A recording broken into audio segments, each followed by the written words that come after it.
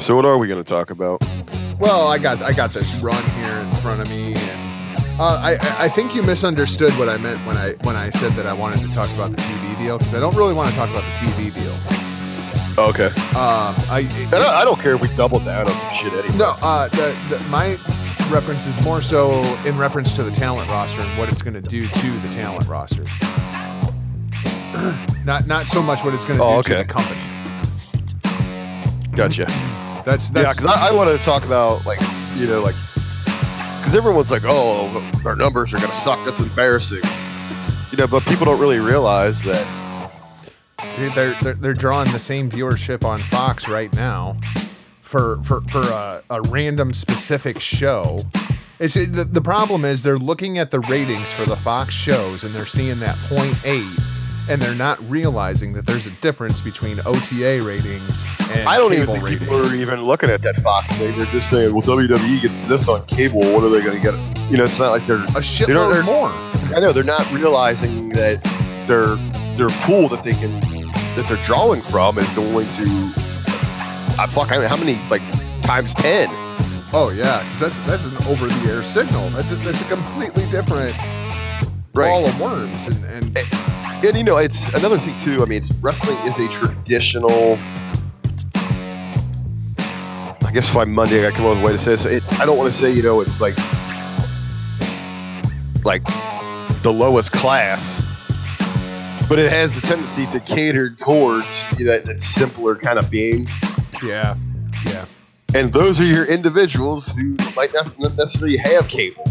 Well, and I mean, the thing with WWE, and it's kind of the same thing with boxing and UFC, whatever. It's going back to the beginning of fucking time, going back to the Romans. I mean, they had the gladiators that they threw in the fucking arena, and there's just something about human nature that wants to watch two big guys just beat the shit out of one another. Yep. I mean, it's human nature. Even if it's a work. It's just human nature. That's just the way it is. But yeah, I want to start with this Biggie and Tupac thing. Did you watch any of that show?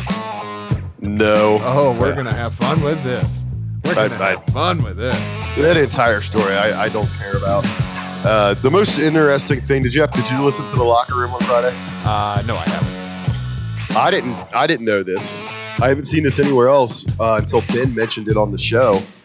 The actor from that show that was in the skit with the Fashion Police and New Day. Yeah. Do you know he's the first name listed in that fucking steroid scandal? Uh-huh. Yep. Yeah, Ben was talking about that. Yeah, when it says Braun on here, that's kind of where I wanted to go with that too. But yeah, man, we're just going to kind of freeform this conversation, and wherever it goes, it goes. So... yeah, why not? Fuck it. Well, it's a shoot. All right, you ready? Yep.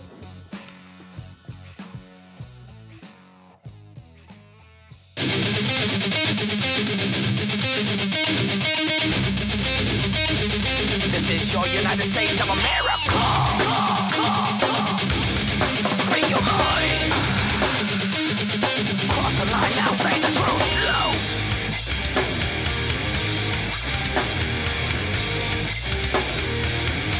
Why don't you take it back?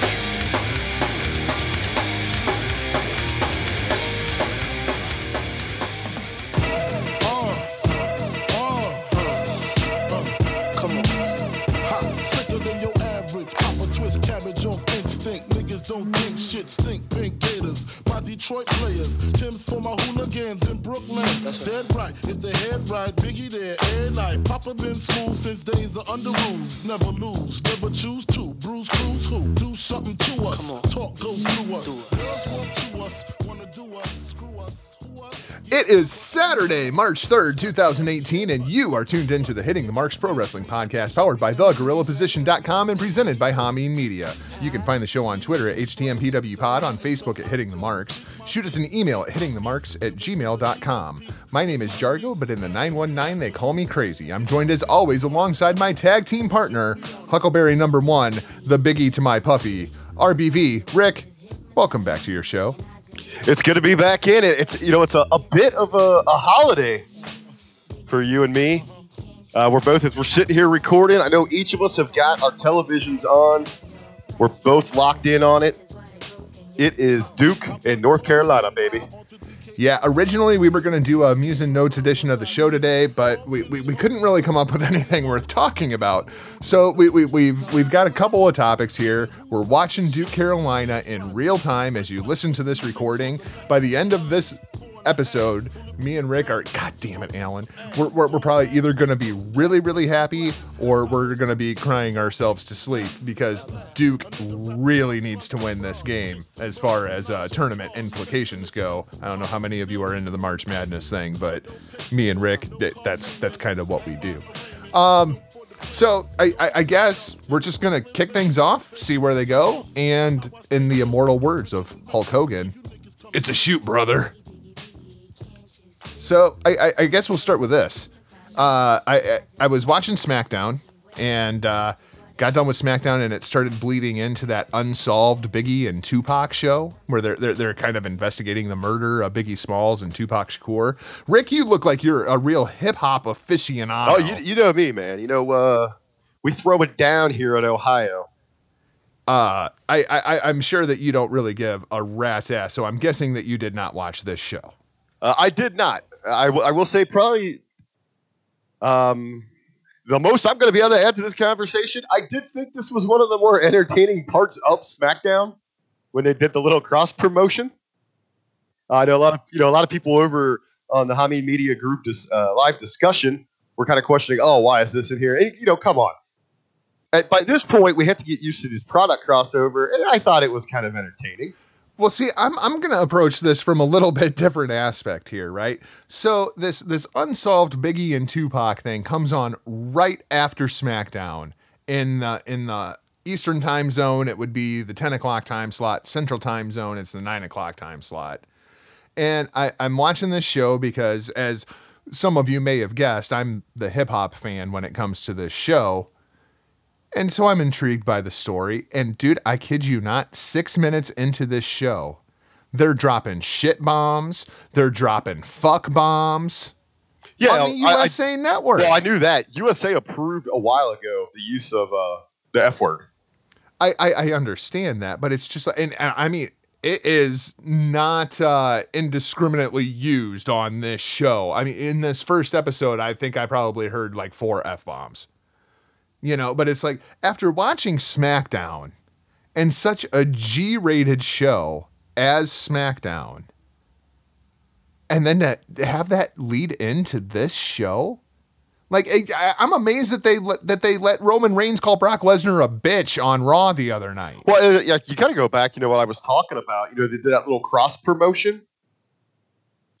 That is probably, if what you're saying is they went to the extremes with vulgarity there, and then in the first hour of your kid friendly PG SmackDown, you're promoting this.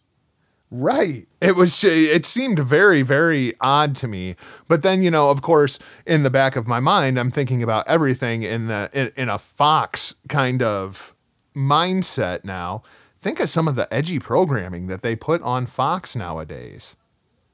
And this WWE PG shit, I'm just not sure that it's really going to fly when you get to that mainstream audience. That's my fear here. Let's really think about what we have with WWE and their PG movement. Yes, it is a within the company initiative.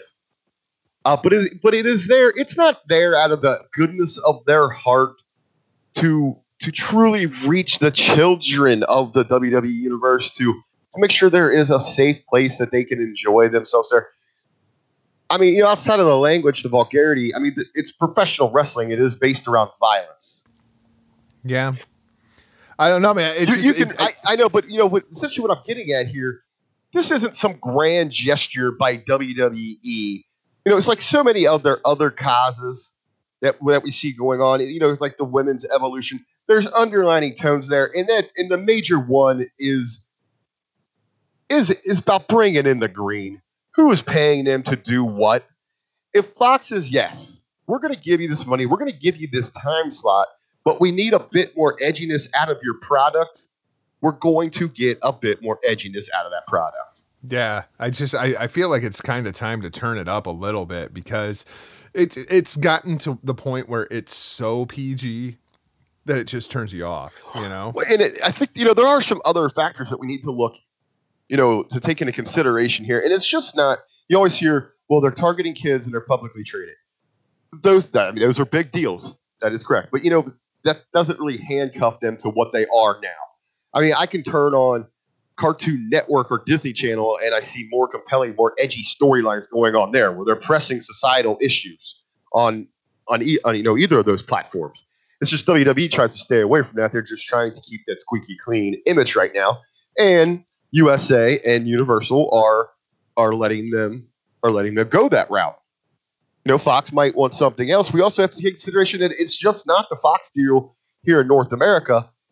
With them ever growing and expanding around the world, we have to take into other cultures' values as well of what's permissible and what's acceptable, through their lines of entertainment.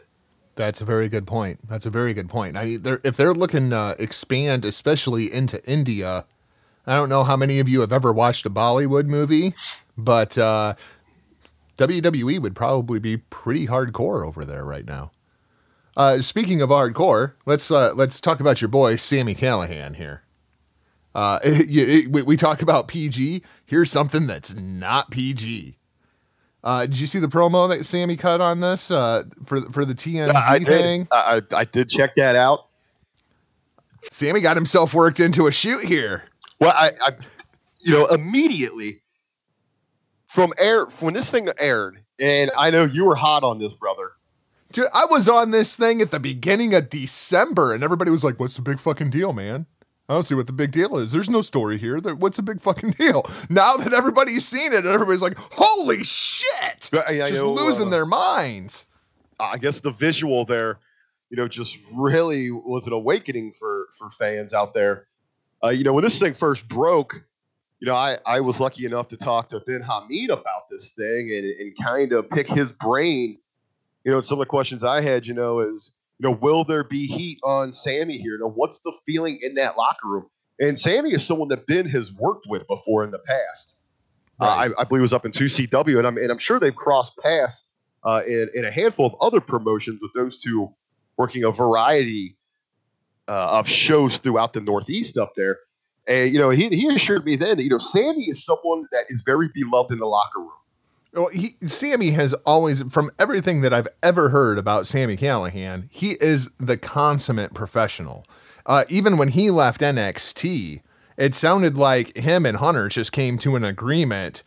Hey, man, this is a bad time. I came in a bad time. I've got all these other guys coming in over the top of me, and I don't want to wait. Just let me go. I'll go back on the indies, and maybe our paths will cross again.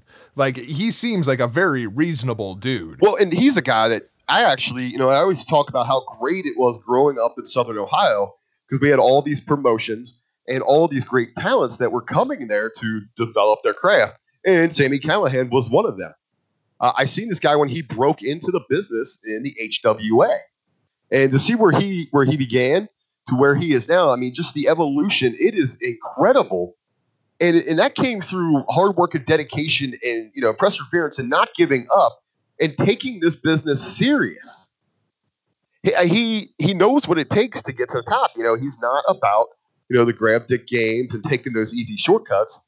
He puts in that work and that effort.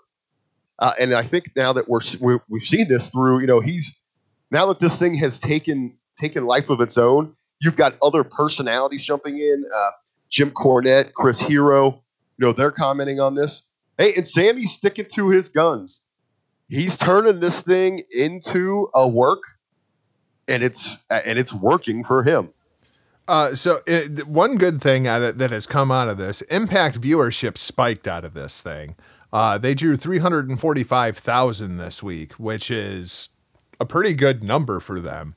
As you said, Jim Cornette has chimed in, and Chris Hero, Cassius Ohno, whatever you want to call him. So evidently what happened was originally TMZ reached out to Eddie Edwards for a comment on this thing. And so then Sami Callihan went on YouTube, cut his promo. But when I saw the cut, it came from TMZ. TMZ had also released it, and then he tells off Jim Cornette at the end of it. I don't know, man.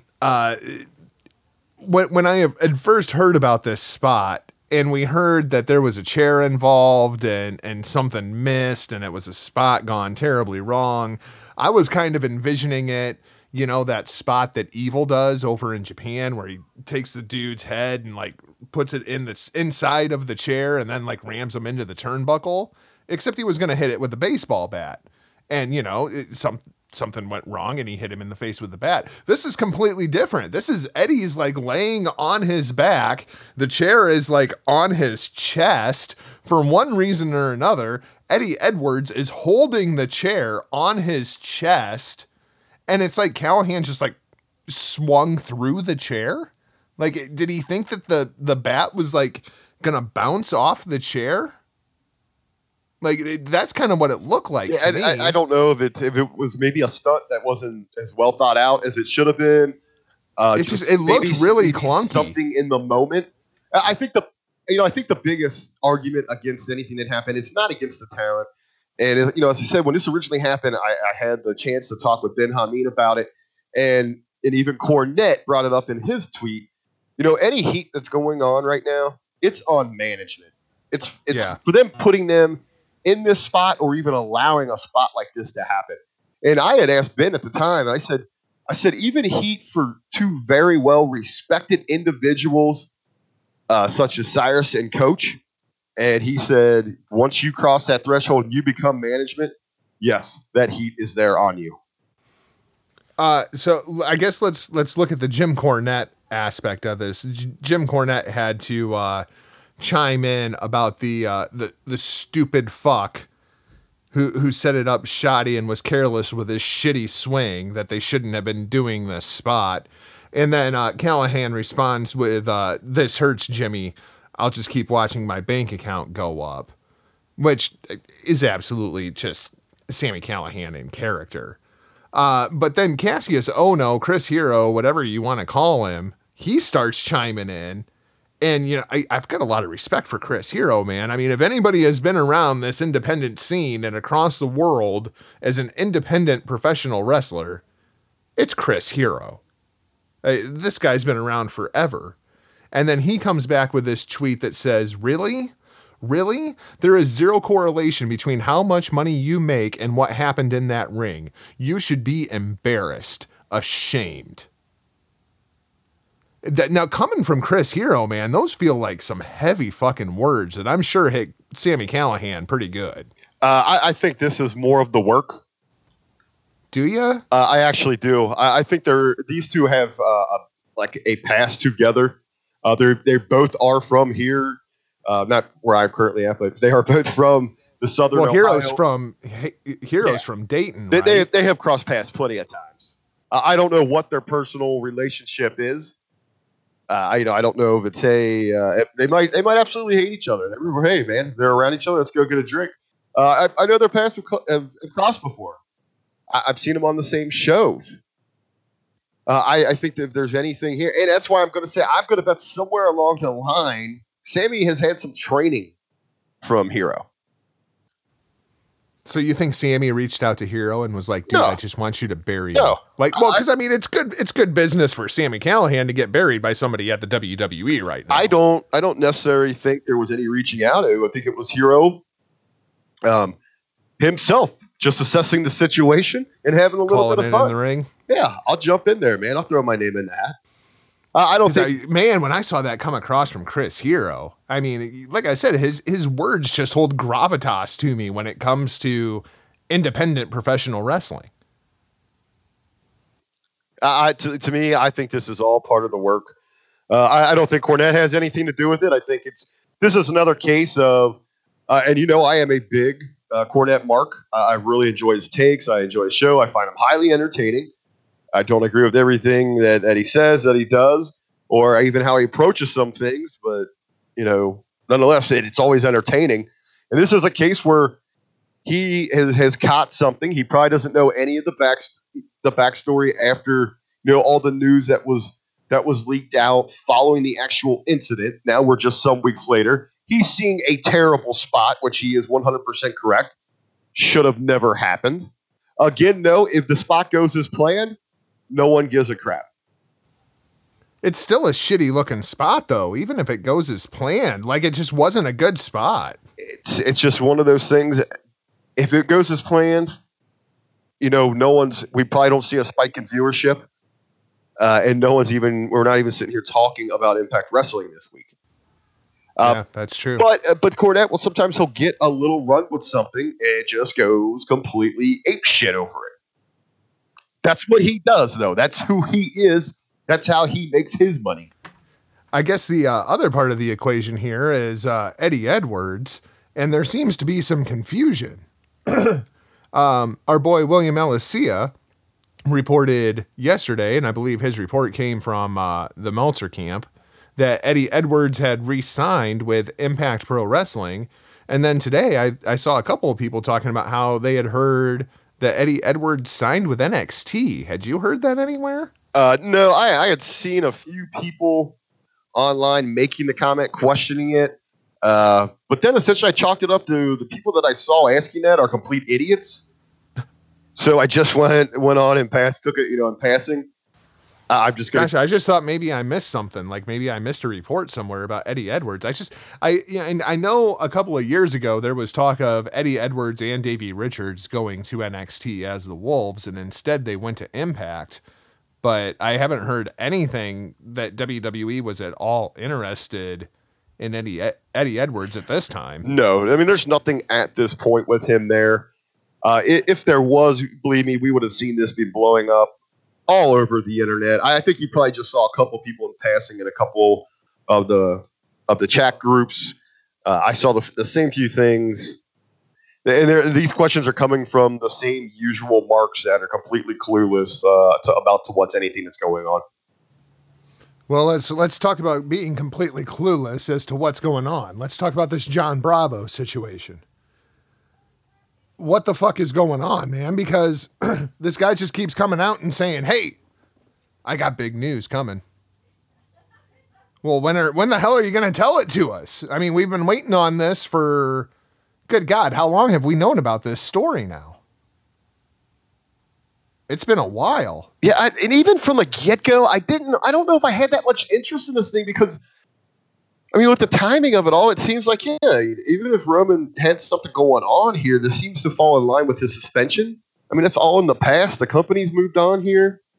And then you got this Bravo guy who just seems to be just out, just trolling for self-promotion. Yeah, that's very much what it feels like.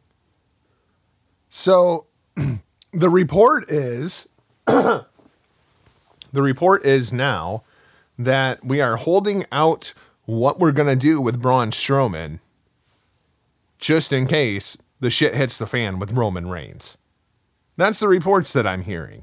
Are you buying into this? That we're keeping Braun on the back burner, and that's why we did what we did at the Elimination Chamber to keep Braun Strowman strong, just in case we got to make this a triple threat or we got to do Braun versus Brock at WrestleMania. I know this is a popular, I guess, speculative rumor amongst feels the very sheep. Conspiracy horseman to me. Yeah, to me it just seems like an easy try to connect the dots strategy. Oh, this happened, so this takes us over here to this dot. So then over to here. To me, the what happened at the Chamber to me is nothing more than trying to protect Roman. As crazy as it sounds, having him get his ass whooped is protecting him. Oh yeah, having him getting booed out of the building sure as shit is. Right. That's what they're doing there. They're protecting him there. And it gives Braun, it keeps Braun hot. He gets the rub. He got the rub in the match. He is the dominant force going through. He's what you remember when you walk away from it. And this thing where Braun is actually in limbo right now. Hey, he's a difficult guy to book, especially as a baby. Because, they don't have a surplus of other big monsters to keep rolling out there at him. Never should have turned Braun. I think the issue is they just don't know what the hell to do with him. And I guess at this point, I don't know. And maybe you can help me out here. Anyone listening can drop us a line. At this point, you're really scratching your head for a legitimate opponent for him at Mania. You had it with Elias, but you've gone ahead and shit the bed with that by having him repeatedly just beat Braun, getting his hands on him and beating the crap out of him.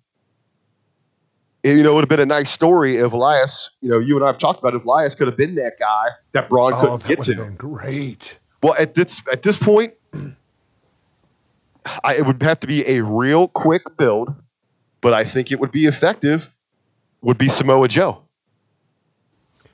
Yeah. The question is Joe good to go? That's my question for you. I haven't heard anything, heard or read where he's at in his rehab. How close is he?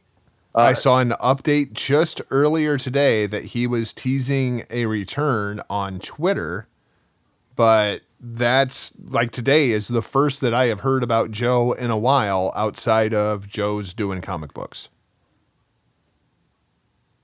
which of course we don't report on because that's just not interesting to me.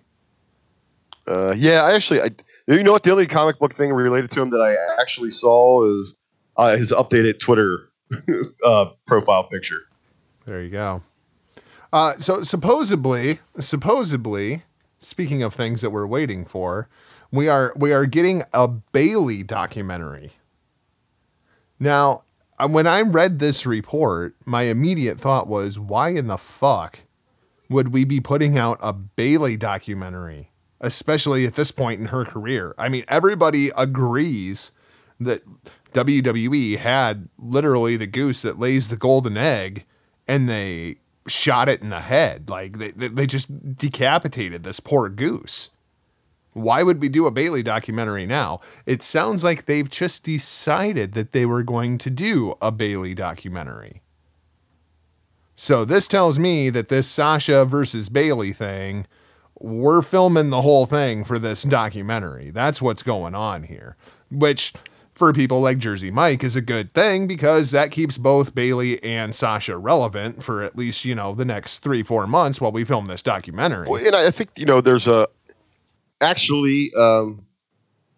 Jersey Mike had posted over in the Humming Media discussion group about this very topic. He was interested in knowing exactly how many of our great members in the group would be interested in a Bayley heel turn. And I guess this is something, I've seen it. I haven't given it much attention. I've seen it in other on message boards, in discuss groups, wherever it may be. I've seen this idea thrown out there to me. To me, it's just completely asinine. I completely agree. And I completely agree. And it's just one of those things that when you even ask people to give you some sort of logical reasoning, well, it's something different. And I'm almost to the point where if I hear it's something different from someone, I want to punch them in the freaking face. Well, here's the thing. I mean, because there's no logic behind it. Here's where I am with it. I'm not necessarily opposed to a Bayley heel turn. All right? But I'll tell you what. We can't do the Bayley heel turn until after September of 2019. Because the Bayley heel turn is something you do at the beginning of a new TV contract. You don't do it at the end of a TV contract when you're negotiating a new TV contract. When you know Bayley can play the underdog babyface, you know Sasha can play the evil bitch heel, and you need good television. You just put out the good television. You don't, let's take a shot at this. No, you need ratings, and you need them now. I don't even necessarily know if that's the right time. I don't even. First of all, if there is a good time, it's after you actually reestablish what is so great about the character. There are still legs under this lovable, huggable, everyone get behind, average Jane Bayley, and she fits the mold perfectly of the character. And then on the flip side, and then you've got this documentary coming out. It's going to be about her life, and her life is true to that character. How she came up, she came up with the brothers. that were all into wrestling. Instead of just being the sister left on the sideline, she jumped in the game with them. She was there, acting out, what they saw on television, living the lives of their favorite superstars right there in their living room. She was all about that. That's who she was. And honestly, this was one of the dreams that she had, and they've used that in her character, and it works well with her. Reestablish that, and she can actually be a great beacon for your bullshit evolution to actually attract these young girls, to give them actually someone that they can look up to. Bayley is an average Jane, and she's doing these amazing things for your company. You just hit it. That's the story you tell with your documentary. And here's the thing, guys. Here's the thing, all right? I'm going to go out on a limb and say that if you are listening to this show right now, you are between the ages of 18 and 39, and you're probably a white male. I'm willing to bet probably 90% of our demo, that's who's listening to this show right now. Guess who the Bayley character is intended for? My 4-year-old, my 11-year-old, my 14-year-old, all daughters. That's who the Bayley character is intended for, not the male 18 to 49 demographic. They don't give a shit if we think Bayley's interesting. They want to know that if I take my 4-year-old to a show, she's leaving with a Bayley t-shirt, because my 4-year-old still loves Bayley and doesn't give a shit if Jersey Mike likes her or not. That's the reality of the Bayley character right now. We're trying to make her appealing for males 18 to 49, and that's not the target demo here. That's where it needs to be. And it's not like when you build Bayley in that direction, you're alienating that 18 to 39 male group. Because like you said, I'm not knocking here, bro. We're the same age, although you're on the back end of that group.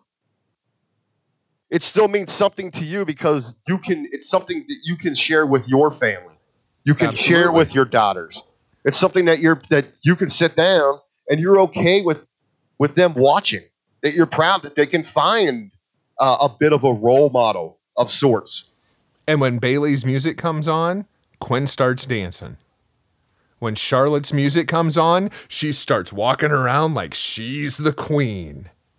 That's who WWE is after with this women's revolution, not us.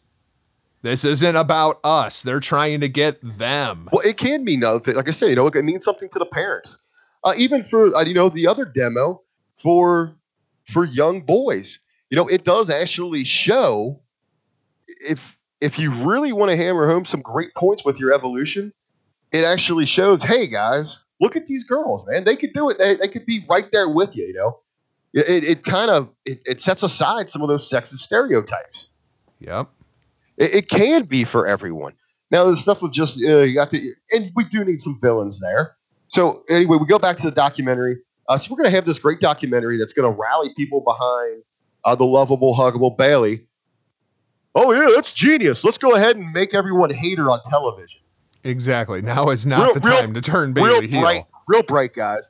And then going back now is not the time. And then going back to your one of your original points here. But Bayley is proven that she can work this character. It is her. So if she goes heel, on the flip side, the reverse effect of that is that Sasha has to be the hero. Yeah, the lovable, bubbly baby face. Where we know that she is absolutely terrible at that. It's not even in her personality. We're getting all these reports and rumors coming out that she is an absolute terrible, terrible bitch. Did you see this story that Sasha wants to go through tables? Did you see that story? I once again, to me, this goes back to like when she was on the Stone Cold podcast. This is the worst case of absolute pandering to dive geeks that I've ever heard.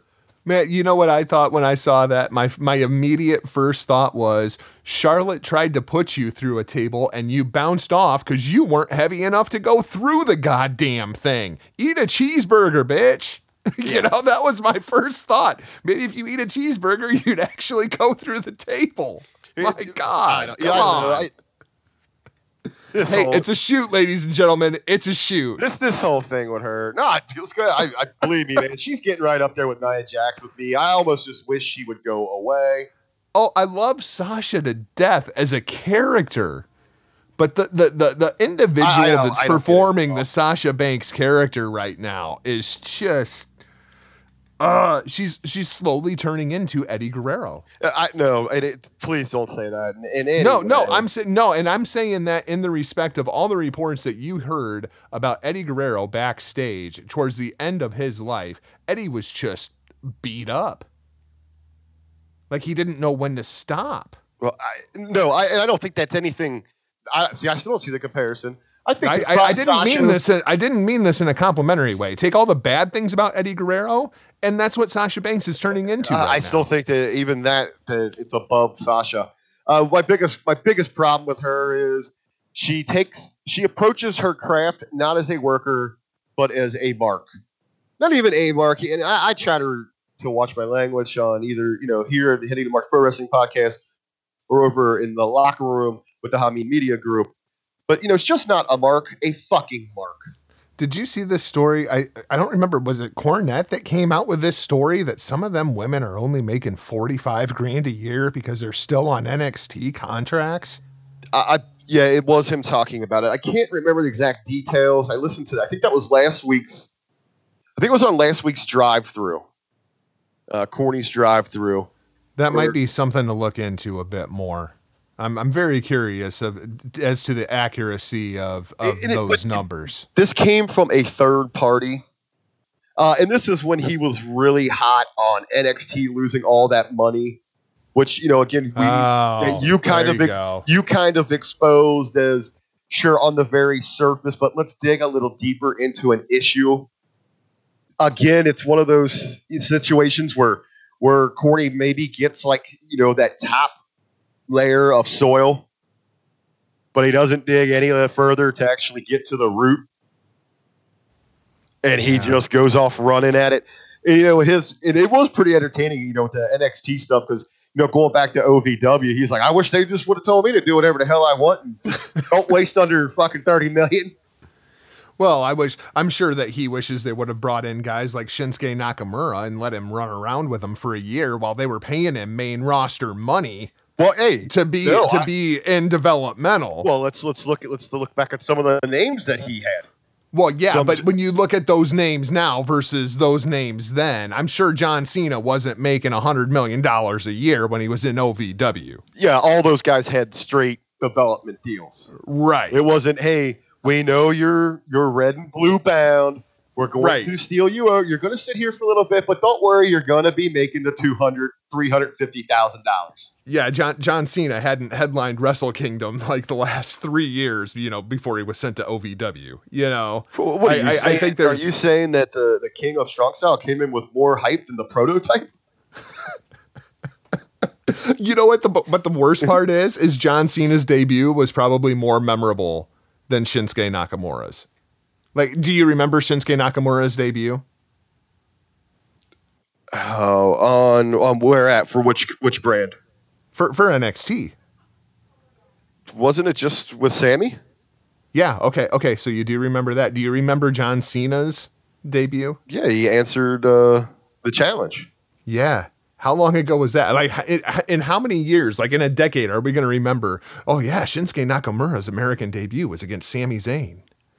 No, but we're going to remember ruthless aggression. Well, okay, but ruthless. I mean, that was on SmackDown, though. That's that bigger scale.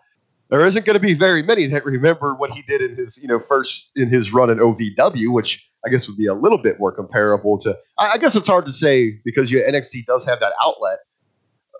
But I'm on your side here. We'll remember on SmackDown ruthless aggression. I'm not sure that we'll remember Nakamura versus Zayn in a decade. Well, I can't. I'm going to say, it was more of a comparison how they both debuted on SmackDown. It was only a couple years ago, and for the life of me, I can't remember how Nakamura debuted. Was it just a vignette? Was that a pay-per-view, right? Yeah, it was at Backlash. Dolph Ziggler? Yeah. And that was a stab in the dark because Dolph Ziggler is your... Yep, and they let him go like, 50-50 for like 17 minutes, and Shinsuke Nakamura was dead. That was pretty much it. Because immediately everybody was like, oh, he's this big deal. And he comes out and he goes 50-50 with Dolph Ziggler. Oh, yeah, I'm real impressed by him now, let me tell you. The only reason I even took, I took a stab in the dark there, that was Dolph Ziggler. Because, gatekeeper. Well, that's like when you move into a new neighborhood and your neighbors bring you over a fruitcake to welcome you. That's Dolph Ziggler. Oh, wow. Yeah, it kind of is. Kind of is. Hey, welcome to SmackDown. We'll see you in the ring in a minute. Ty Dillinger will be waiting. Well, I guess this is about the middle of the show, so that tells me that it's about time for a cigarette, which also tells me that it is time to throw it over to our boy, Paul Arzola, for a very special This Week in Professional Wrestling History. Because, Rick, you know what we're talking about this week?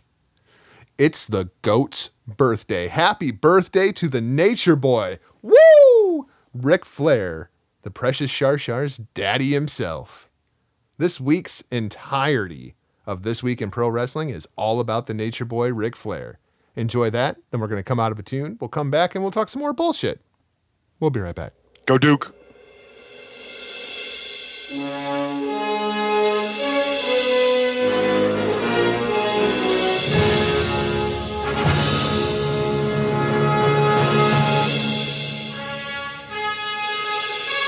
And now, This Week in Pro Wrestling History with Paul Arzola.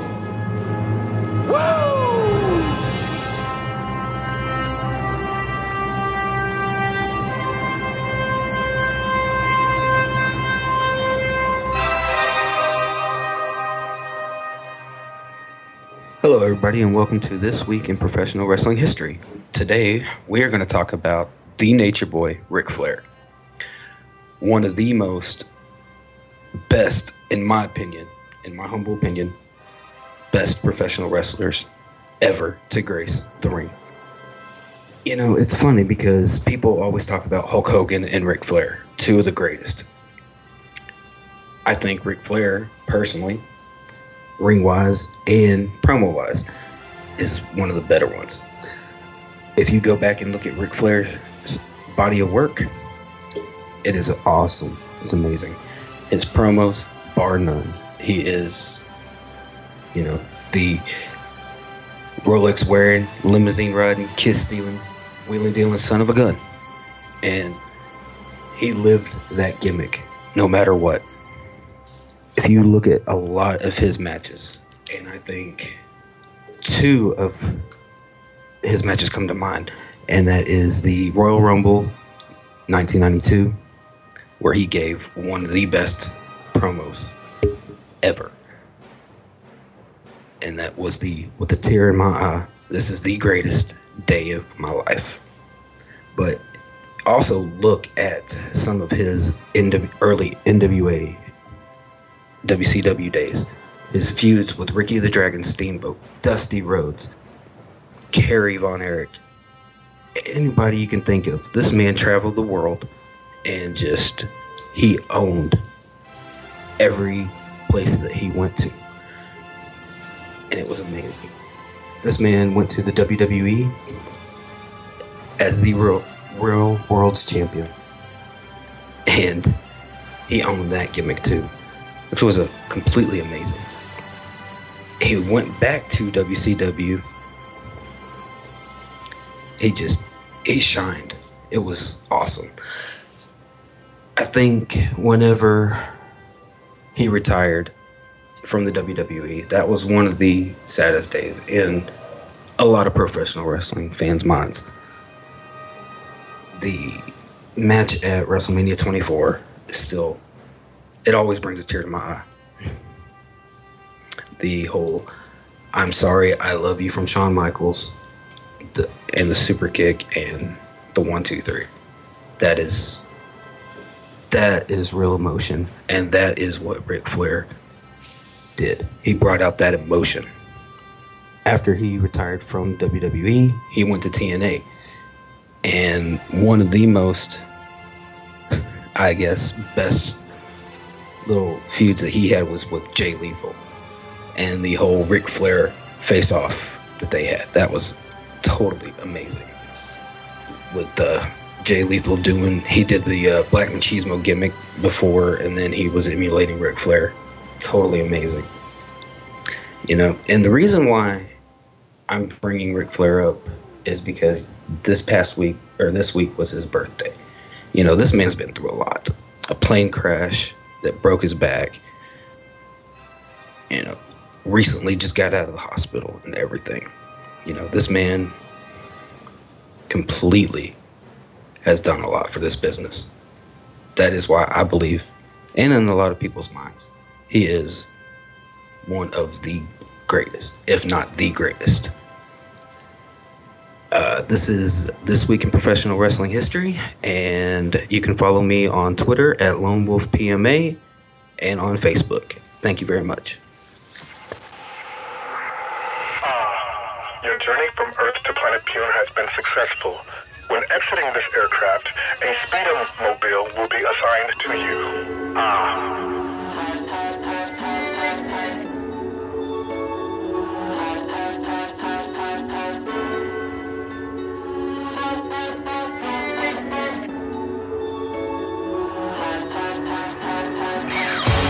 Let me hear you talking, I'm so far away. Let me hear a single word that you say. Feel like you're just mad at my dinero.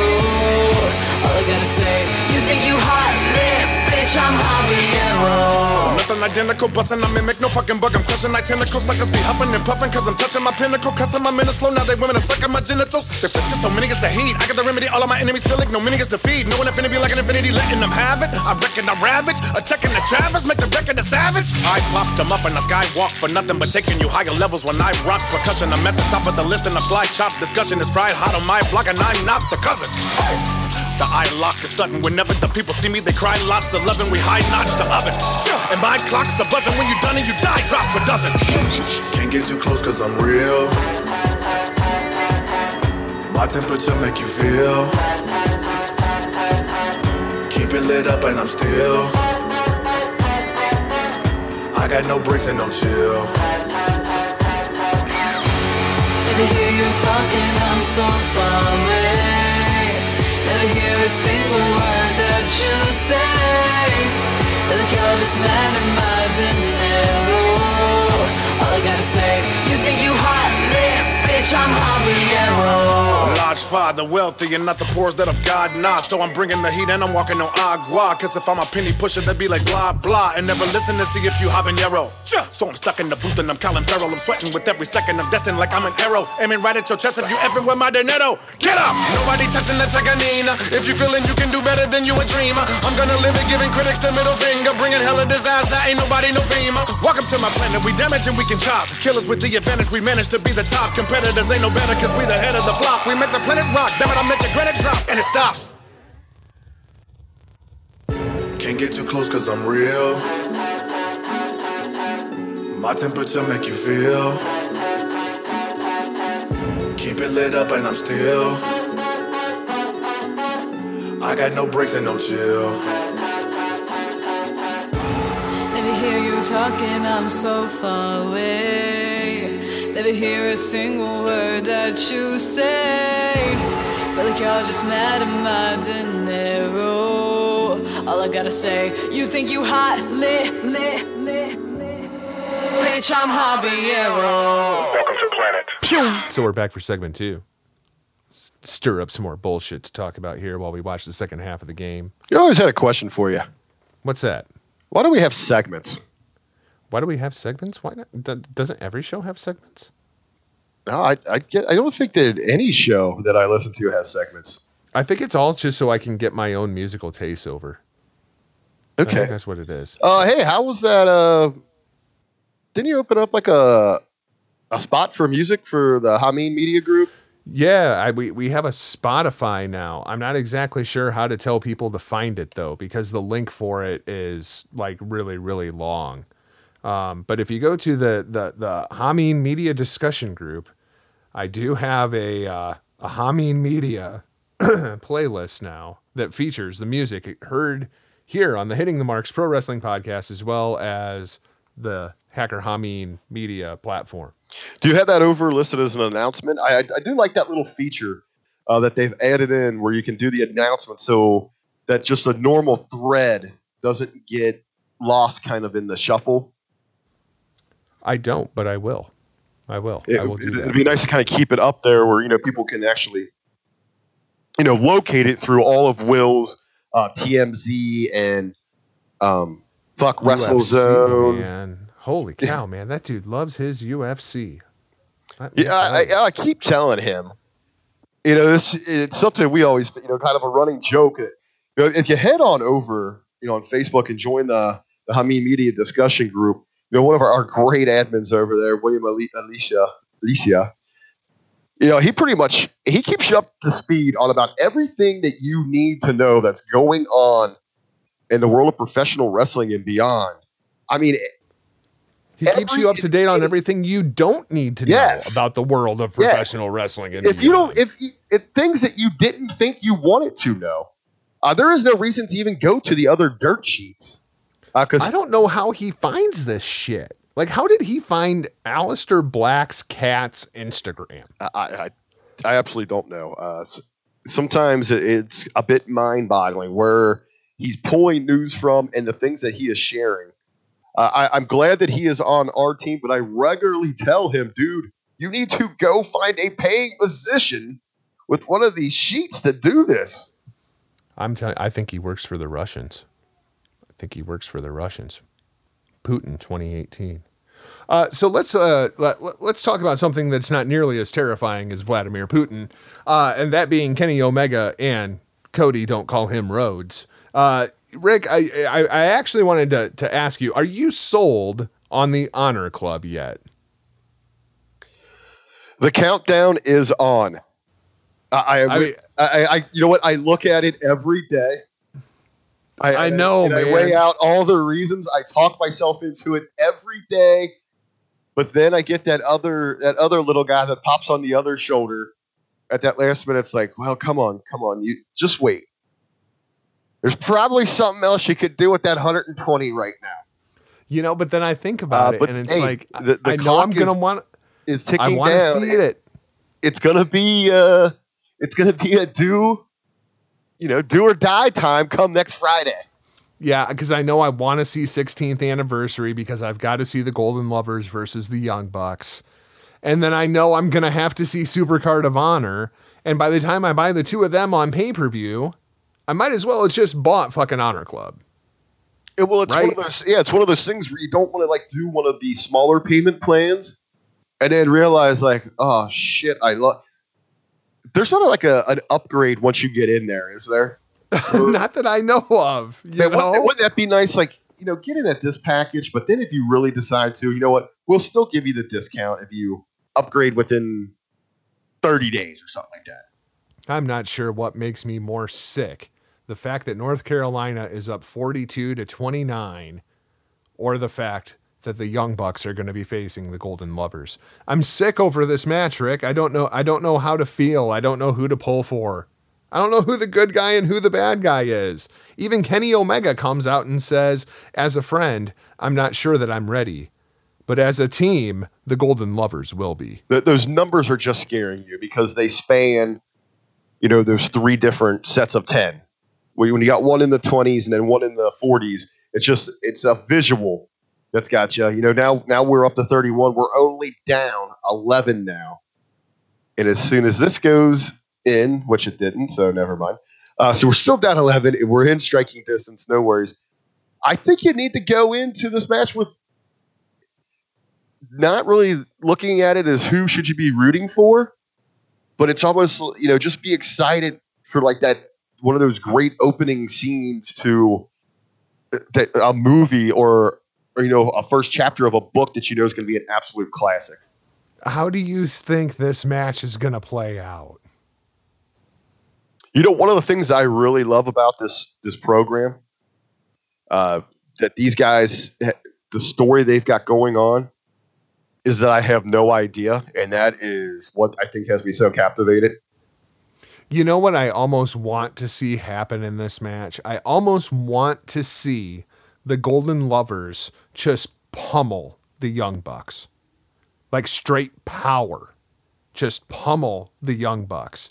And then have Kenny come back and be like, guys, I told you, you're not heavyweights. What do you think of that? I could get with that. Have him just be like, you guys are the best junior heavyweight tag team in the world. The heavyweight division, you guys are just, you're not physically heavyweights. Just go be the best junior tag team in the world. And then, what I could really see there, that plays into, another dynamic with Cody coming back with, but what's he talking about? I believe in you guys. You are heavyweights. I almost feel like that's what I want to have happen in this story. As much as I don't want to see the Golden Lovers just kick the shit out of the Young Bucks, I almost feel like that's kind of where this needs to start. I just don't know if they would go out there and do something like that. They're going to want to get their stuff in. And instead of Cody being this overzealous, pushing you too far, Kenny becomes the voice of reason. Well, I think, and that's where maybe you have the internal conflict with the Bucks. Is Kenny really being that voice of reason to us, or is he just being an asshole? Or, on the flip, does Cody really believe that we are ready? Or is he just trying to manipulate us? I think that's the best story. And I think what's so hard to tell what kind of match we're going to get is because it's happening for Ring of Honor as opposed to New Japan. And these four talents are four of the most versatile talents that you're going to see in any wrestling ring. I mean, they can go out and they could put on a mat classic, or this might be comedy from the opening bell to the end. Well, what's so hard to tell about it is we know how drastically different the styles for these, especially anything with Bullet Club is, as opposed, when it's in Ring of Honor, opposed to when it's in New Japan. I think the interesting part here is Kota Ibushi, because I've seen Ibushi do a lot of character and comedy stuff, but Jesus, it's probably been 5 or 6 years ago. When he was in DDT. Ibushi has been all business since then. I mean, even outside of the ring, when it comes to his contract, Ibushi's all business. So I'm very interested to see how Ibushi plays into this mix that is the Elite. Something else that kind of came across the news feed here just within the last couple of days. We're expecting, of course, the Andre the Giant Memorial Battle Royal come WrestleMania. Now we're hearing of the Fabulous Moolah Battle Royal at WrestleMania. Rick, they are not this fucking stupid, are they? Not even. I know you've got the angle you want to go here. Who reported this? Brian Alvarez over at The Observer. Okay. Immediately when I read this headline, and you immediately, when you read it, you went to a different direction. I went to, they need to get over themselves. You've got to be kidding me. This is just, hopefully this is just a shot in the dark rumor that's being thrown out there. If they go forward with, I don't care what the name is, just the idea of the match, absolutely disgusting to me. Oh, I completely agree. I mean, we saw it with the Royal Rumble. We've seen it now with the Elimination Chamber, to where there's only so many things that you can do inside. Like Alexa Bliss and The Miz, their big spots inside of the chamber were literally the same. Climbing up the chamber and running away. When it comes to a Battle Royal, a Royal Rumble, the Elimination Chamber, there's only so many goddamn things you can do here. Yes, it's great. Yes, your women's evolution, blah blah blah. They've already came out and let the cat out of the bag in a roundabout way. This is all about buzzwords for them. This is about historic and first time ever. It's a company quality. It's a company ejective. They've come out and said it in interviews. We are booking things so that we can promote historic and first time ever. So they will throw anything that they potentially can against the wall that they can tag those terms along with it. The back effect on that is the things that you already have established that might have some meaning, you are completely devaluing. Yep, because this seems like a charity case for people like Becky Lynch and Naomi and the Riot Squad to all get in on a match at WrestleMania. That's exactly what this is. There's other ways you can do that. You don't have to say, well, there's one for the men. We got to do one for the women. Right. This mindset of if a dick can do it, so can a vag has got to go. Yeah, this false narrative of equality, doing it just to do it. No. Couldn't you? I'm completely opposed. Is there something else that you can do that would be unique for the women to let them stand out? I mean, God forbid you have to get off your ass and come up with something original or creative or even at least an alternative to what that mirrors exactly what the men are doing. Yep. As far as the other part of this goes, I rail on the WWE for doing the Warrior Award because the Ultimate Warrior was a terrible human being. Fabulous Moolah makes the Ultimate Warrior look like a fucking saint. I don't see any way that they attach Moolah's name to anything. They very well may do a battle royal at WrestleMania. If they call it the Fabulous Moolah Battle Royal, that is a whole Pandora's box of shit that they do not want opened up. They called it the Mae Young Classic for a reason. Let's talk about something that's actually pretty cool. Was it that Moolah? I've never really paid too much attention to this. Moolah was a pimp. That's okay. Moolah was a pimp and turned the women wrestlers basically into literal whores, prostitutes, whatever you want to call them. That was the dig on Fabulous Moolah and why they went with Mae Young instead of Fabulous Moolah. If you want to read some stuff about Fabulous Moolah, get in touch with me and I'll direct you to the right places. But so if you're just going to go with someone that did terrible things and honor them for it, since you've already got the 8th wonder of the world, I mean, why not just go with the 9th wonder of the world Memorial Battle Royal and name it after China? I would actually be okay with that. We're at 46-41, ladies and gentlemen. Blue Devils on the comeback. 46-43. Oh, see, you're ahead of me. Tommaso Ciampa. Let's talk about good old Tommaso Ciampa. Because Ciampa, we've been talking a bit about working the dirt sheets. Did you see this tweet from Tommaso Ciampa about the t-shirts? I did. I absolutely love it.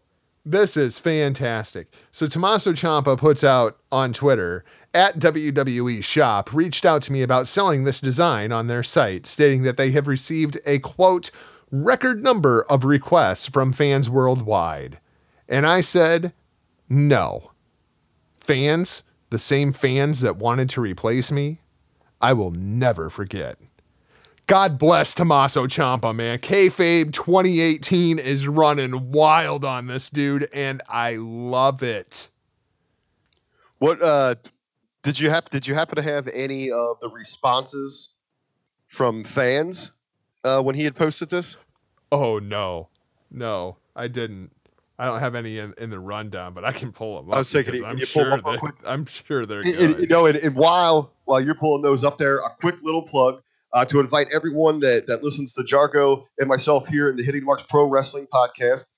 If you're not aware, we do have another show, and that airs on Monday mornings as a part of the Hameen Media Group. It is known as The Locker Room. We're there each and every Monday morning.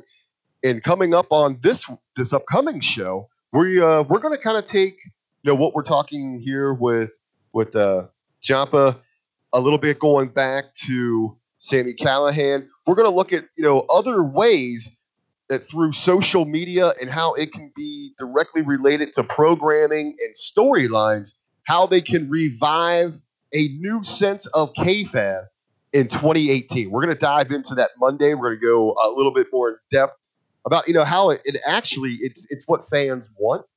It's best business for the talents, for the companies, and how it possibly revive a great deal of interest surrounding professional wrestling as a whole. We're going to be talking about that Monday mornings in the locker room over in the Hameen Media the group. Sorry, I was thinking about the discussion group there. Man, you know what? So I'm now on Tommaso Ciampa's Twitter feed, and if you're not following Tommaso Ciampa on Twitter, and you're at all interested in this Johnny Gargano versus Tommaso Ciampa storyline, you're missing out. There's somebody had sent Johnny Gargano a tweet that says, I just watched the Johnny Gargano documentary, and before watching this, he was one of my favorite wrestlers, but now definitely the coolest guy out there. I respect Johnny and everything he does. Meeting him one day is definitely on my bucket list. And Ciampa replies, you are going to be so disappointed. What's that saying about don't meet your heroes? I mean, just... Oh, man. There's another one just ripping on the NXT audience. Here's another one, Johnny Gargano. There's something very poetic about the fact that I'll be finishing up my NXT obligations where my pro wrestling journey began, the Midwest, including a very special show in my hometown on Friday night. See you this weekend. And Ciampa replies, can you imagine explaining to your wife that you lost your dream job because of your pride and ego outgrew your talent? She must be so disappointed. Oh, yes. Yes. God bless kayfabe. So now I'm going to look through here. No tears on my pillow. God damn it. Personally, I think you should get a good title run. I like this new Tommaso Ciampa. Absolutely savage. Where the fuck has this guy been? The Sicilian Psychopath has been around for a while, man. Greatest heel in wrestling today. You are not replaceable. Johnny should be on a shirt. Oh, man. Yeah, I love this stuff. I love this stuff. I'm an absolute mark for Tommaso Ciampa and Johnny Gargano. And I wonder sometimes, is it just me because I was at TakeOver Chicago? But this has got to be one of the best stories in pro wrestling for 2018. I think and we're just getting going with it is the best part. I put it right there as a close number 2. I'm not sure how close, but I'll give him I'll say it's right there, a close number 2 with what we've got developing with Bullet Club. I don't know, man. There's something about that. There's a GIF image floating around. Oh my gosh, you're right. Some of these freaking comments are great. There's something to be said for the intricacies that are going on inside of this storyline, because they obviously had this thing planned out for a while. Well, and it's such a crazy concept, isn't it? I mean, they're not like rewriting. It's not like they're splitting the atom or anything here. This is a simple story that's being told. But when you get down to when you can make it very real and personal, and others on the outside can relate to a situation, it's just crazy how intensified it can become. It's a simple story that they're telling here. That image of Tommaso Ciampa waving goodbye at Johnny Gargano, I'm going to use that GIF forever. Because he just looks so stone-faced, waving goodbye. Oh, it's fantastic stuff. I mean, get in on this story. It's a great story of betrayal and dissension amongst those that were friends and brothers. We're almost a year in the making now. We're coming up on a year. So let's talk about Neville. We have some Neville news. Evidently, there is a new pitch for Neville to return to 205 Live. I hadn't even really thought about this possibility for a while now, Rick. But now with Triple H taking over 205 Live and the obvious format change that the show has underwent, do you think Neville might be a bit more intrigued to come back at this point? I could see where he would entertain the idea. The most success where he was at his real peak within the company, was his time as NXT champion. Tremendous run there. So if there's anyone that's going to be able to at least grab one of those big old ears of his and get him to at least sit down and consider it, it's got to be Triple H, correct? Oh, you would think. And this kind of brings me into the next point that I wanted to make here. I can think of 400 million reasons why not to bring Neville back, though. Well, I was going to say that I actually hope that he holds to his guns and says, you know what, guys, still, I know you're doing some great things there with 205. I wish you the best of luck and everything. But I hope he sticks to his guns and says, hey, man, it's still not for me. I want something else. I think the guy has the talent. He has proven through his character work there that he can handle a bigger platform. I think he's set for bigger and better things. I will go back and reference something I thought was pretty damn entertaining. I can't recall if it was in Friday's edition of The Locker Room with Ben Hameen and Stevie Richards, or even going back to when Ben and Stevie were on with Russo for the SmackDown Raw review show. But Stevie was talking, maybe Stevie or Ben, going back and forth on this thing. You look at guys like Neville and even like Tony Ness, who looks more like they would be a threat and a challenge to someone like AJ Styles? Those two or Sammy and Kevin Owens? Yeah, that's true. It's all about superstar perception. Oh, I know what it was. It went back to, you've got all these, when you put a label on them like this 205 or a cruiserweight, you and I've talked about this. This label is what's holding them back. They need to break away from this thing. They've got those guys under this label. And what brought it up in their conversation is there was a time where Vince almost laughed at Stevie Richards and said, dude, you're way too small to be my Intercontinental Champion. Yeah. Yeah. And Stevie's way bigger than these guys. Well, way bigger. Yeah. Laughed at the notion that he could, that Stevie would be like, you really think you're going to be one of our champs? But now you've got guys, hell, and AJ Styles isn't that big of a dude. You got Finn Balor, who was just in an Elimination Chamber match to go on to potentially face Brock Lesnar. Hell, he was your first Universal Champion. You've got more of these stars coming up. You go to an NXT show, those guys aren't even 220 soaking wet. Yeah. Well, we've talked about that. I mean, even Aleister Black. Like my fear is he's 205 Live bound. Well, but if you're going to go that way though, but physique though. And I guess that superstar stature, guys like Neville have it.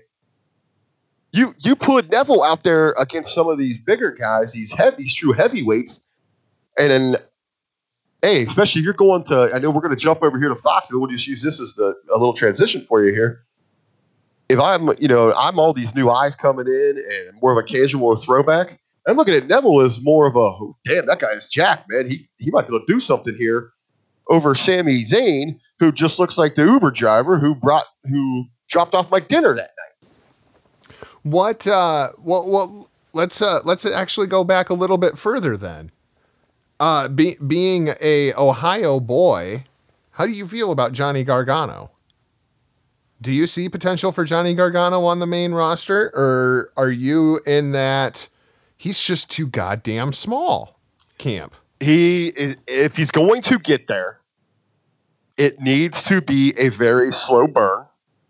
He needs to come through the 205 ranks, set that set that division on fire for 2 years minimum. Let people really get behind it there. And to me, the build has to be something along the lines of, an Eddie Guerrero, Rey Mysterio, Chris Jericho. Wow, Johnny Gargano is only 30 years old. There's plenty of time with him. I actually thought he was a little bit older than that. And the trick I think you do run into, though, and this isn't necessary for everyone. What you got him up here? What is his stats? What's his height and weight? Well, I just went off of it. He is 5'10", 199 pounds. So he's basically Balor sized. Almost to a T. Okay. Balor sized to a T. But he does have some tangibles that Balor seems to be missing, where Johnny is a relatable individual. Just by looking at him, you can kind of tell. And, he is, for a lot of that, your core fans, man, he's a Midwest kid who's worked his butt off for his dream. Yeah, he's Johnny freaking wrestling. And maybe as he gets, he's at 30 years old. And I would really love to know, to go back and look at some of the names. I just for a comparison here, a Chris Jericho, who actually, one of my worries was, even if you do that slow burn, where a Rey Mysterio, where when you do have that big shot with him, it's a very, very small window. Yeah, because that was the thing with Rey Rey got over, but Rey started so early that by the time he finally became a heavyweight, he still had plenty of time here. It's crazy to me that Johnny Gargano has been wrestling since 2006. Well, I guess that's 12 years. So yeah, that would mean that he started when he was 18. Yeah, he's been in there. So, but when Rey got that main event, and it wasn't until much later in his career. Well, I'm saying, but even when you do get there, and it's okay even when he's got to go through the cruiserweight, then he comes in and maybe does some tag stuff. He's going to have some struggles. He truly does work his way through those lower and mid card titles. Then maybe you've got that true underdog, Rey Mysterio, Daniel Bryan's kind of situation. But when Rey got there, though, it was hard to sustain, the interest, because when you've got the gold, it's hard to keep telling the underdog story. But on the flip of that, though, you had someone like Jericho who used a lot of character. He was relatable. People just gravitated towards him. Incredible in the ring. Who was able to kind of take everything that you thought of him as a small guy, cruiserweight, and he just continually, even to this day, just evolves who he is as a performer in that ring. Now, Jericho is 6 foot, so a couple inches taller than Johnny. I would have loved to see how much Jericho weighed at 30 years old. Now he's billed at 227. I guess, you got to – at some point, Johnny's got to start – He's definitely put on some weight, though. Oh, I understand that. And you're going to have that over your – but I would love to see where he went from 30 in weight to when he joined WWE in weight to when he got into the main event scene in weight. Let me ask you about the other part of the equation here then. What about Ciampa? Do you see a future for Tommaso Ciampa on the main roster, or is everything kind of wait and see how he comes back? Ciampa now is 32 years old. He's 6'1" and now 206 pounds. At least that's what he says. All right, so let's assume that he is floating around that 200, 206 range then, right? Dude, I don't see any reason you can't pack on 10, 12 more pounds on him at 6'1". That makes him look like a legit player amongst most of the heavyweight division. I guess my biggest fear with Ciampa is, will his body hold up? Because Ciampa's had some serious injury problems over the course of the year. You're going to have to worry about that, though. But he definitely will need to adjust a little bit, but he doesn't work so much in one of those crazy styles. No, he works a very methodical style for a cruiserweight. Right. And that's something that can translate better into, especially the red and blue brand sports entertainment style. I would have thought that Ciampa was a little bit older than that too. He's got an awful lot of gray going in that beard for 32 years old. He's 6'1". Yep. All right, so let's take him for his word and say he's 206, and they put 10 pounds on him. That would put him at 6'1", 216. That's what, Seth Rollins size? Right. Miz is 6'2", 221.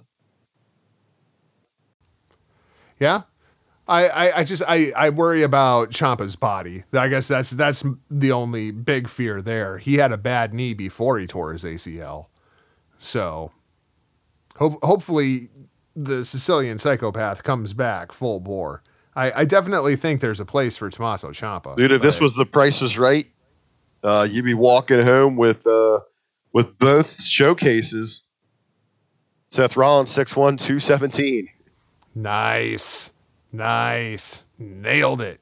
Fuck that guy. So let's talk about 400 million reasons. And part of this is going to bleed into the locker room conversation that we're going to have on Monday. And of course, we're referring to this Fox Sports deal that's rumored out there. Supposedly still Fox Sports is willing to pay $400 million for WWE, which I don't know where people are getting this number from, because the last number I heard was like 246. And I've even heard is down to like 2.25. Right. But here's the aspect I wanted to approach this from today. Right now we know they have 109 talents on the roster. All right. So if this happens and Raw moves to the Fox over-the-air signal, that's going to be a 2-hour show. SmackDown is going to be relegated to FS1, which I think is going to absolutely tank their rating. And SmackDown is basically going to become a recap show. Well, essentially, probably what you'll get there, it will become more of like because that's exactly, it's pretty much how they treat a lot of their UFC programming right now. Right. Is you're going to get some recaps. It's going to go back to a day of, hey, and maybe they come up with like a new strategy with it, where it is more where they embrace the recap part of it. But here's the interesting thing. So if you're basically going from 5 hours of content a week to 2 hours of content a week, I mean, granted, they'll still have the network and everything, but essentially 2 hours of programming a week. How many unemployed professional wrestlers are there going to be on the market here? Because we don't need 109 talents for 2 hours a week.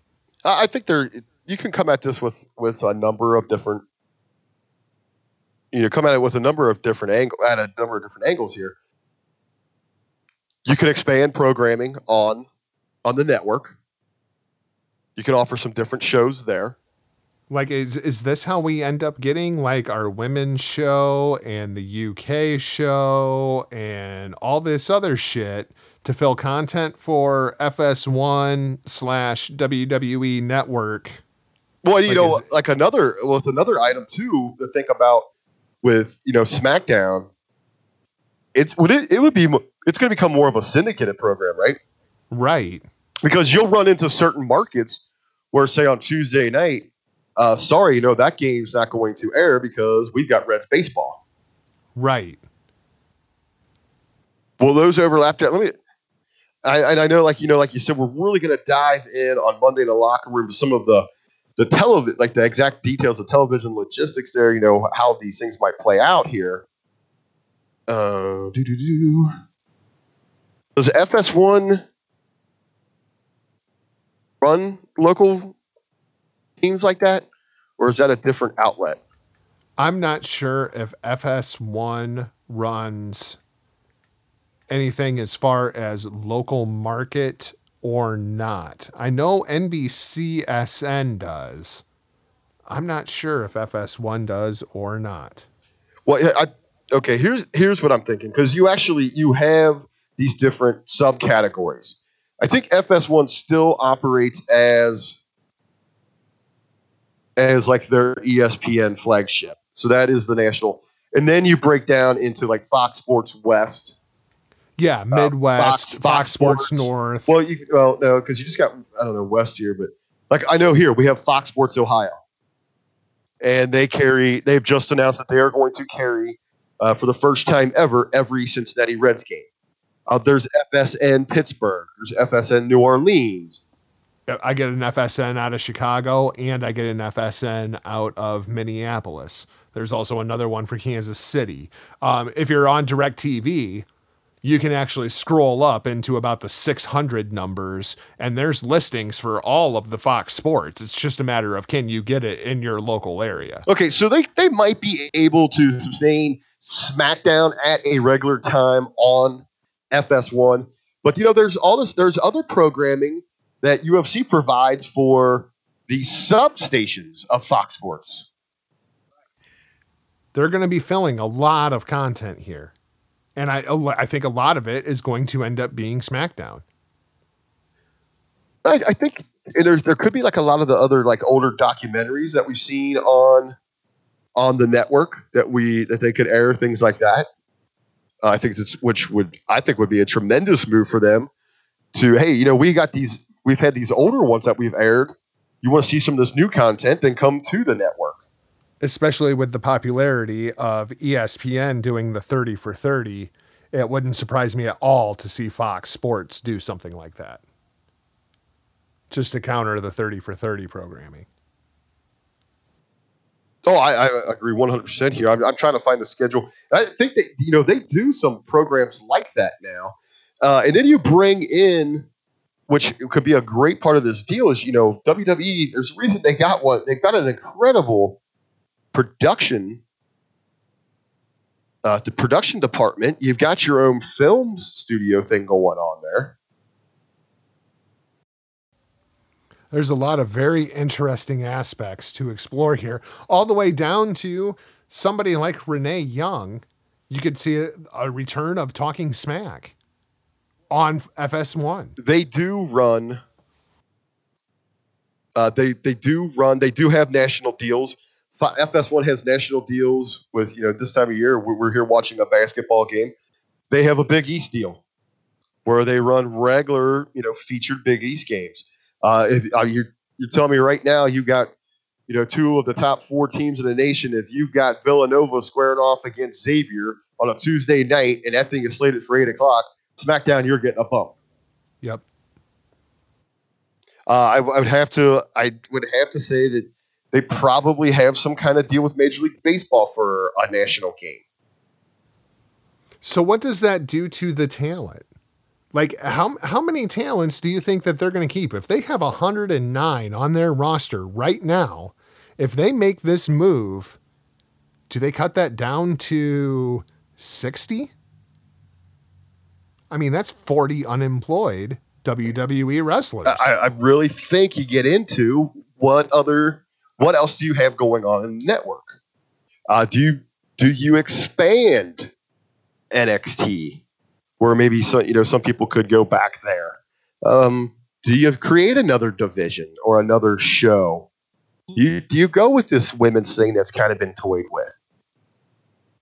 Then, to me, if you go that direction, though, how does that change the dynamic of Raw? I mean, is there, an hour and a half of that program is dedicated towards those featured players, and then another half hour is to putting over the side shows? Do those side shows just rotate a segment a week to try to get themselves a little more, spotlight time? There's a lot of different dynamics that could come into play here. It's going to be very, very interesting to see how much money exactly they get. Because, when we talk about this NBC Universal deal and we say, that $264 million, maybe that's for Raw and SmackDown. Maybe Fox is interested in paying $400 million, but that $400 million includes a whole bunch of other shit we don't even know about yet. That's a possibility too, because like we were saying, UFC fills a lot of content for Fox Sports. All of that becomes WWE programming. That's going to be a whole lot more than just Raw and SmackDown.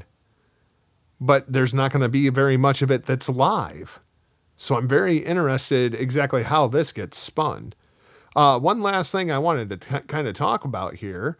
We're hearing rumblings that WWE is looking to hold a big event later this year. If you recall, the Melbourne Cricket Ground has been rumored to be wanting to hold a big WWE event with the idea of bringing in 100,000 fans. Now, Rick, we're hearing this is going to actually happen, and this is going to be in October, right? That is, from all indications so far, we're getting a lot of great news coming out about this thing here. But it looks like, yeah, they're looking for October.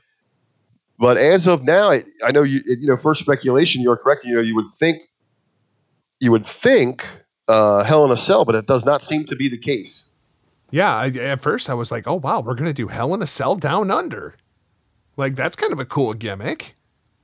But no, that's not going to be the case. So is this going to be a pay-per-view, or is this going to be a really big glorified live event, kind of like India was? No, it looks like they want to push forward as this is going to be pay-per-view. This is, and I guess that term just becomes more and more obsolete to me. This is going to be one of those mega events that kind of gets not even just a Hell in a Cell treatment. It looks like this is going to get the fanfare of like a WrestleMania type atmosphere. Now, the thing that I am interested in is it would feature top stars. And the three names that are listed here as the top stars, I don't know where this came from. Do you? I guess you are talking about Ronda, Rey Mysterio, and The Rock, Taker, something like that. The three that are listed here is The Undertaker, Rey Mysterio, and John Cena. Now, the last I knew, the only one of those three talents that was around, assuming that he's available and not hosting the Kids' Choice Awards on Nickelodeon, is John Cena. Obviously, we've heard reports about Rey, but nothing. I think a lot of these names, because you have to remember that everything we're getting now, nothing is coming officially from WWE. This is coming out. These are news sources from, was it The Sun maybe that's leading this here? I believe so. I think it was The Sun. So it's something coming from them. So Rey is hot conversation right now for WWE. They want to bring him back for some big events, some big draws, things like that. So, I mean, that very well could be where his name came from. You are right, though. That does, anytime you see, especially a name thrown in from someone who doesn't make regular appearances or is completely not with the company right now, you do have to, question the legitimacy of it. But I am doing my damnedest here to find the story in the group. But as always, whenever you goddamn Facebook algorithms, when you want something right there, it's not going to happen for you. I guarantee you, as soon as we end the show here and we hang up, it's going to be the one that keeps popping up because there's been some great information that was. There's put been out a ton there. of information about this coming out today. I'm sure that we'll be talking about this more as it comes I know, bit closer here. I know, again, this is one of those crossover topics. I'm sure we'll touch a little bit on Monday in the locker room about it. But just kind of going off top of my head with this thing, they're going to do an access with this. So, it's going to have the big meet and greet. NXT is going to be involved. They're going to do a takeover down under. It's going to be linked with this big event. And the goal is, I guess, with the arena there, with all depending on setup, it's going to be anywhere from 100 to 120,000 that they're going to be able to seat in this thing. And I think the interesting thing here is the big connection to this arena is the last big fight that was held there was one of Rousey's fights. And it seems to me that she drew about 60,000 people down there. So maybe this is the crown jewel for Ronda Rousey. This is where she finally wins a title. Maybe that's the direction they're going here. Okay. Yeah, I can see something along this. Excuse me there. I think that's where you were getting the Rousey name from. I've seen her name thrown in there. You know that they want her to be a big part of this. It makes sense. I didn't when I read that. I didn't exactly link together. You know, oh hey, this was her last big fight there, or you know that last event there was her fight. But it seemed to me that was only about 50, 60,000 people. You know, it also what's kind of funny to me is you see a number, and the timing of this thing would be, you know, roughly a month after the other big hype is, hey, let's get 10,000 people. Yeah. Oh yeah. Well, we're actually going international and going over 100,000. I also saw that WWE, Marvin Bagley III, my God. I also just recently saw that WWE announced that they're going to be going back to Japan. I'm very curious to see. I'm always curious to see how WWE goes over inside of Japan. That's always entertaining to me. Rick, I think we may hang on to win this game. We may hang on. We are under a minute left in the game, ladies and gentlemen. Up by 8. 72-64 Devils. Hold on. It's never over here. You know, the things can change so fast. Of course, you know, 1 minute left in a basketball game is actually about, you know, the equivalency of a half hour, 45 minutes. Grayson Allen with the steal, of course, because it's senior night at Cameron. And they foul Grayson Allen, one of the best free throw shooters in the history of college basketball. I think he's got to average right around 90% for his career. Rick, anything else that you wanted to talk about when it comes to professional wrestling before we close this show out and close out the Tar Heels? All right. Well, one more thing just to touch on the big news. We're gonna be diving a little bit more into some of the logistics of what's going on with this, you know, potential show in Australia. We're gonna be touching that on Monday. But a major suck it to James Money MacGyver, who's already taking to the internet to bash this potential decision to go Australia, because over in the UK they've been pleading and begging for how long for a WrestleMania, and now they're gonna go do another pay-per-view in another country. And my reply to him there is that, and I love this, man. My reply to him: this doesn't sound like a WWE shafting the UK thing. This sounds like a UK, once again, couldn't get the deal done problem.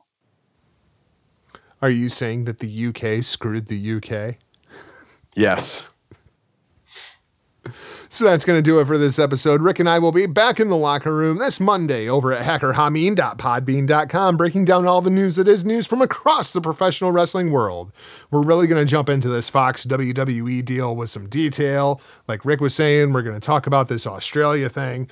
For now, please visit our friends Michael and Ryan over at thegorillaposition.com as they tell the stories of professional wrestling storytellers. Be sure to subscribe to Hameen Media over at hackerhameen.podbean.com so you never miss all of this platform's awesome content. And of course, subscribe to our show too if you're hearing this and not subscribed. By the way, Tipton High School, I'm putting you on notice. I know you're listening to me now. So you can find our show on Twitter at HTMPWPod, on Facebook at Hitting the Marks. Shoot us an email at hittingthemarks@gmail.com. As always, you can find me across all social media platforms, even Instagram now. I'm actually trying to use that, at NotJargo. RBV, how do the Tar Heel fans send you hate mail after we win this game? It's funny that you have mentioned that you are making an attempt to get up and in touch with your Instagram account. I actually was thinking about this myself earlier. I am going to make it a priority to at least send out one tweet a day. I keep forgetting that it's even there.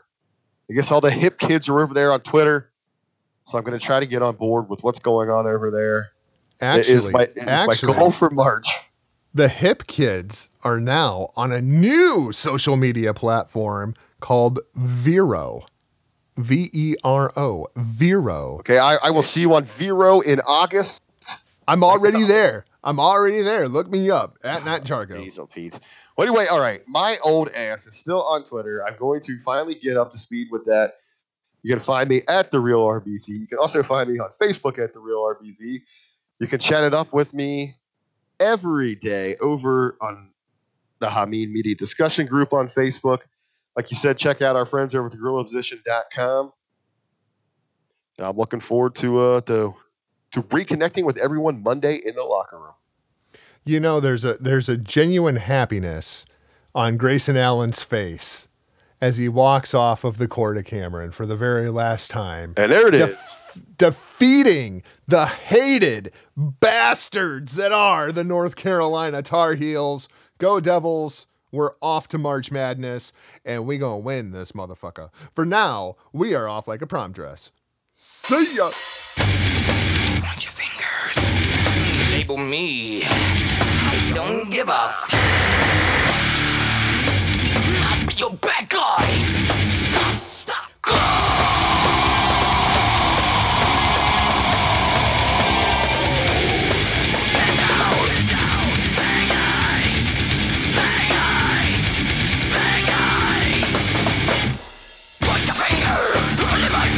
Never be what you be. Just I bring my character to cover your ways. I know your motive, I know of your kind. Break the couples that go stuck deep down inside.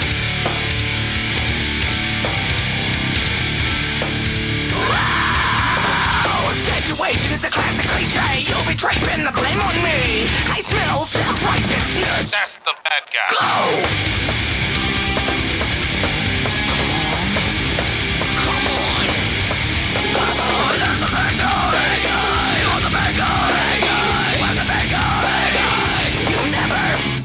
Flames burn that story unknown. Dwell deep down on the Soko. Can't escape the wrath on March 4.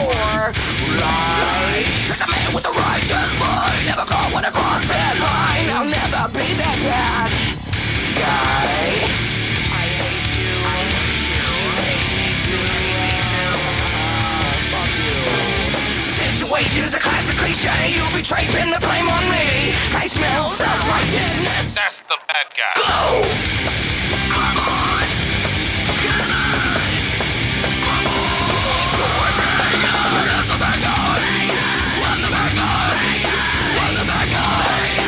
You'll never think I'm on.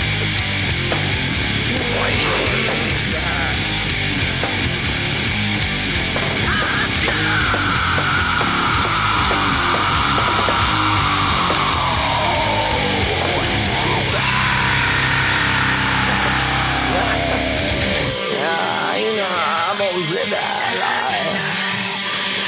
I fucked your bitch and I lied. She was at home with me last night. I'll be your bad guy. You know I will be your bad guy. That's right. Violent.